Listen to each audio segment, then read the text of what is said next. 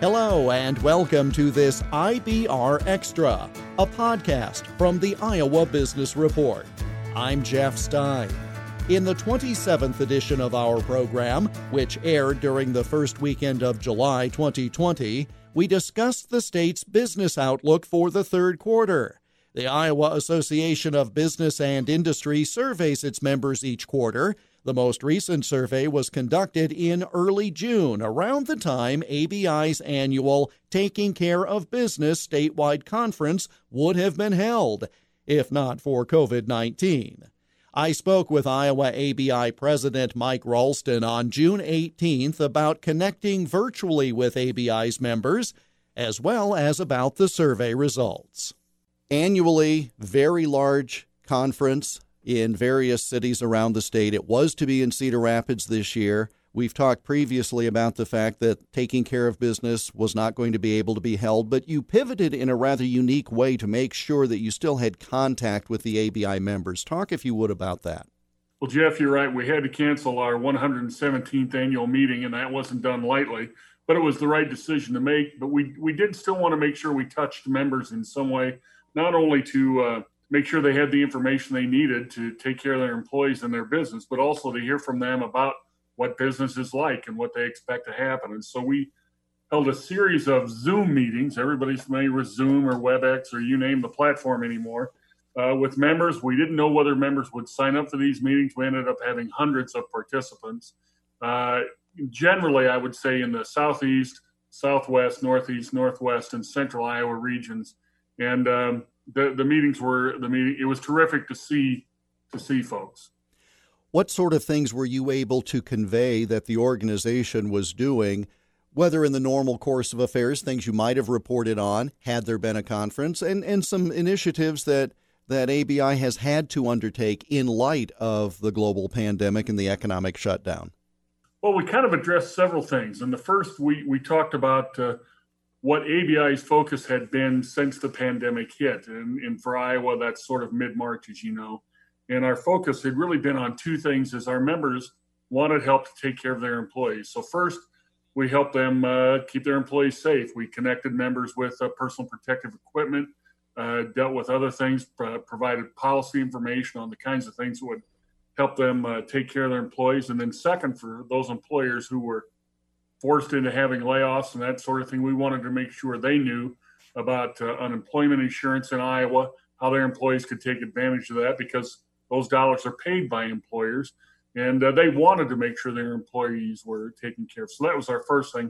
And then we kind of pivoted to making sure we were taking care of members when it came to supply chain issues. Perhaps somebody had a vendor in a state that was under lockdown or was doing business with a foreign country and couldn't get their products. And so they need those products to get their products fully complete. And so we helped a couple members deal with those sorts of issues. We helped members deal with financing issues and the Paycheck Protection Program, all those things. So that was kind of the first part of our meeting, was making sure that members had the information and assistance they needed there.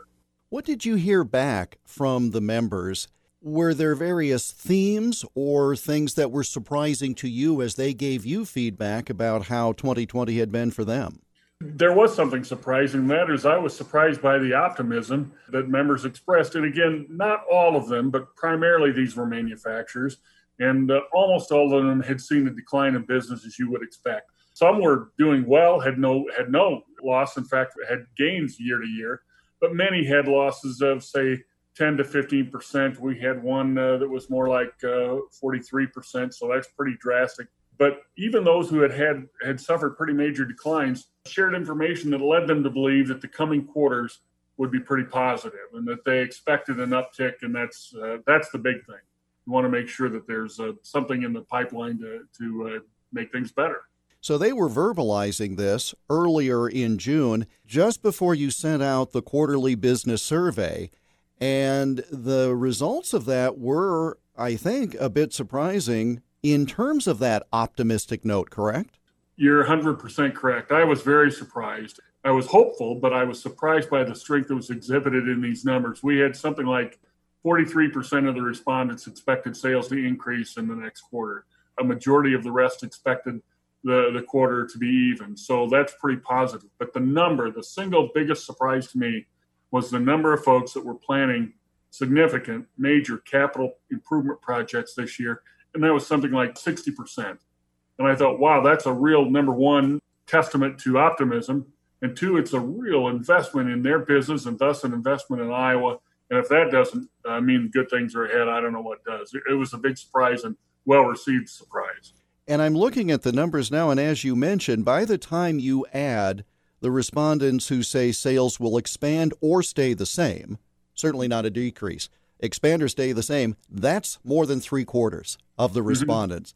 When you look at the number of employees, these business owners said nearly 2/3 are going to have them stay the same. Some say it will grow. So again, we're beyond 3/4. And then with the capital expenditures, these are folks who are here for the long haul. And this is far more than a speed bump, what happened in 2020. But they're not just sitting there crying over lost revenue. They are aggressively taking steps, are they not, to position themselves and their employees going forward?